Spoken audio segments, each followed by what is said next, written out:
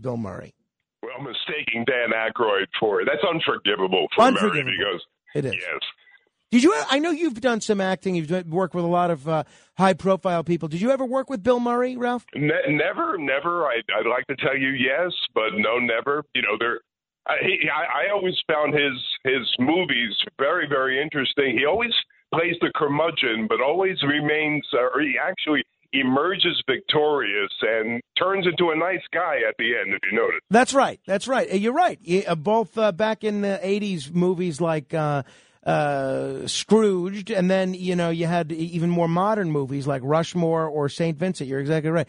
Hey, Ralph, the big story that everybody is talking about up and down the state is this Wall Street Journal story in which Andrew Cuomo has indicated an interest in running this year for state attorney general in a Democratic primary against Letitia James. Your reaction, one, do you think this is going to happen? And two, if it happens, where do you think it goes? Well, he put that foot in the water, if you will, if you notice, just to test the waters. It came out okay because, believe it or not, Frank, to me, he still has his fans. I mean, there are people out there today would vote for him in a heartbeat, and I think he's relentless, and I think he needs the limelight desperately, and I think he'll make his bid for office, maybe not the near future, but relatively soon. And actually, he'll do quite well. I really do think that. And see, to me, the most egregious part of his stint was what he did during the COVID crisis with the nursing home. I can, the other sexual allegations, I never bought the fact, Frank, that he was a deviant. I don't see him that way. I think they were rather tepid. I don't think anything was done that was so terrible, but I can never forgive him for the fact that they made these beautiful makeshift hospitals right there at Chelsea Piers, probably put together by the former President Trump, probably the reason why they were never used, because we don't want to have I'm not a fan of the former president, but we don't want the president to have any glory in the fact that he created such a thing. So they were never used, and he dared, and I think of my mother, who's in a nursing home, unfortunately, he dared to put the COVID-ridden people with these old folks, these vulnerable old folks. That, to me, is unforgivable. Well, I certainly concur with everything you just said. But let's say Andrew Cuomo does jump into this race in the next month, and he runs in the primary in June against Letitia James. Give me a prediction. James versus Cuomo, mono a womano. Where do you see it going? I see Cuomo doing quite well. I think he actually wins. I'm not a James fan, but that doesn't mean anything. I think she's an empty skirt. But I do think that Cuomo will do quite well. If I had to predict, you put me on the spot, I think he surprises everyone and wins out. Wow. That would be quite a political comeback. I was listening last night on the Cats at Night show, and Bill O'Reilly said that if he were to pick who to vote for between those two, Cuomo and James, he would pick James and, he would pick Cuomo, he said. And Governor Pataki, who was on the panel as well, said that if it was his choice between the two of them, because since he doesn't agree with them on either because of character, that he would pick Letitia James. So it's interesting that it'll be interesting to see where New Yorkers go on this one. Now, one story I've been very eager to get your take on, because you have a lot of experience not only as a talk radio caller, but as a talk show host in your own right, is a controversy that has emerged at Sirius XM. Sirius XM PGA Tour host Mark Lai made some comments on the air on Saturday about the WNBA, and this is what he said in case people didn't hear it. The LPGA Tour to me is a completely different tour than it was 10 years ago. And I don't know if you were working that tour back then that long ago, Craig, but you couldn't 2011 to 2016. You couldn't pay me to watch. You really couldn't, because I couldn't relate at all. It's kind of like, if you're a basketball player, and I'm not trashing anybody, please don't take it the wrong way, but I saw some highlights of ladies basketball. Man, Is there a gun in the house? I'll shoot myself to watch that. You know, I love watching the men's basketball. I love watching the men's golf. I never used to like watching ladies golf, but I will tell you this.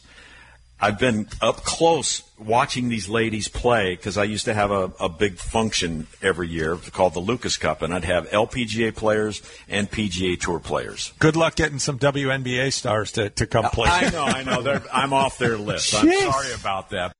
Now, he was basically praising women's golf as he said he doesn't want to watch the WNBA. But those remarks, and I've never heard of this guy before, and I don't know anything about him or his history, but those remarks have cost him his job. He was fired by Monday. Do you think that was the appropriate decision, Ralph? Of course not. Those remarks, that was a mouthful, by the way. Talk about putting your foot in it. That's exactly what happens once you get on that roll, Frank. And it's like a steamroller going and going. I talked about this on my show a little bit. I had never heard of this guy either, but of course he comes to the fore in a not very good light. But see, I can't watch the WNBA. I'm a basketball guy from way back. Go New York Knicks, 1970. I can't watch the WNBA. To me, this is like going to the playground and watching. I'm going to get myself in trouble, a basketball game on West 4th Street or something like that. I don't want to see that basketball. I want to see the big boys at Madison Square Garden. But, he spoke his mind. A good golfer, by the way. I didn't mention that. This guy could play. I saw some video. He's an older guy now, but he had his day. But, I don't see anything that he said that wasn't his truth. And if you hire someone to pontificate on the radio, wouldn't you want him to be at least honest about certain things and not have to pull punches all the time? I absolutely. And he tweeted after that controversy, but before he was fired, he tweeted, "The fact that I can't relate to the WNBA does not make me sexist in any way. All you haters should listen to the whole segment where I completely glorified women's golf, which I love to cover. Thanks for listening." Now, that wasn't good enough. He was let go by the Sirius XM, and I think personally that was way inappropriate. Even if his comments went too far, I do not think that is a country mile within a fireable offense. Craig, if you look back, well, number one, if you say 1,000 words, a couple of those words aren't going to be too nice, and that's the essence of talk radio. Sure. That's what it's supposed to be all about. It's supposed to stir the pot a little bit. But sometimes when you talk off the cuff the way Mark did in this case, you get yourself in trouble in the cancel culture. And, you see, when you try to apologize, this is always a bad move. One can never apologize for these kind of remarks because it just snowballs and it makes everything worse. That is absolutely for sure. One of the areas where we've heard a great deal about wokeness or political correctness has been the world of comedy. Have you seen a change in comedians and their performances to sort of contour to the present era in which we're living in? Now I'll paint with that broad brush. I'll say that they're not what they used to be, talking about when I hearken back to a Richard Pryor and a George Carlin. I'll say that, you're going to see a show, if you're going to see stand-up, that's kind of tepid, you see them actually, can I say, pussyfooting around up there, not really touching on these very, sensitive issues anymore. Our friend Seinfeld doesn't do the circuit anymore. He doesn't do colleges anymore for a good reason. Dave Chappelle got himself in trouble for a few remarks that he made. And if you heard Chappelle's remarks, they were pretty, you could take them in a bad way. But again, Frank, when you leave that show, when you're going to see a play, you're going to see comedians, cutting edge people up there on stage, you want to leave talking about it. You want to say, did you hear that? And you want to have that nice talk at the dining room table afterwards about what you just saw. If everybody's watching every word they say, you're not going to have that talk. And in effect, you're going to have a terrible, terrible time when you go out and try to be entertained because these people's creative juices can't be flowing. Well, that is very, very true. Hey, one of the stories, one of the cases here in New York that's getting a great deal of attention is this Sarah Palin libel lawsuit against the New York Times. It's being heard right here in Manhattan right now. And I don't know, it's a pretty interesting case. How do you see this case playing out, Ralph? It's very difficult to prove that the New York Times had wanted to defame her character. They knew. In other words, Frank, they have to prove that they knew that they were going to destroy this woman, and that was their goal, I should say. That's what they wanted to do. I'm printing this story in order to derail Palin as best I can. But later on, the Times came out and said, of course, a mistake. And, you know, I don't like Palin. I think she's a dodo bird, but what do I know? But she actually, she can't win this because it's so difficult to prove. I think they call it actual malice. And that was a standard. And I think the Sullivan standard back in 1964, I believe, was set that to protect an entity like the New York Times so they can criticize public figures like Palin.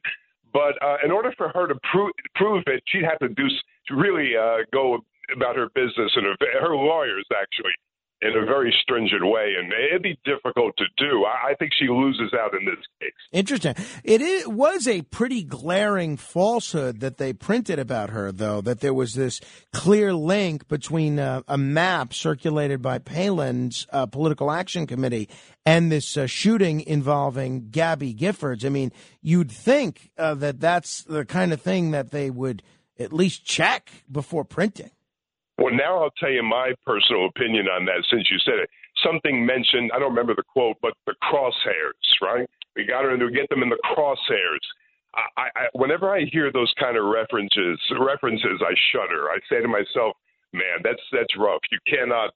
In fact, going back to Mark Live for a minute, I think for the very fact that he mentioned guns and I'll shoot myself and this type of thing, that was even more egregious to these people, and that's why he got canned more so than anything else. So when you play with that fire, you're going to get burned. And I don't like her remarks. I thought they were, I didn't care for them. I thought they could be taken many, many ways by some lunatic. And for Gabby, it actually happened, and that was a shame. But I don't think that she prompted it. I really don't. All right, Ralph, it is always a treat to talk with you. I'll look forward to our next conversation, even if it's not in studio and only on the phone.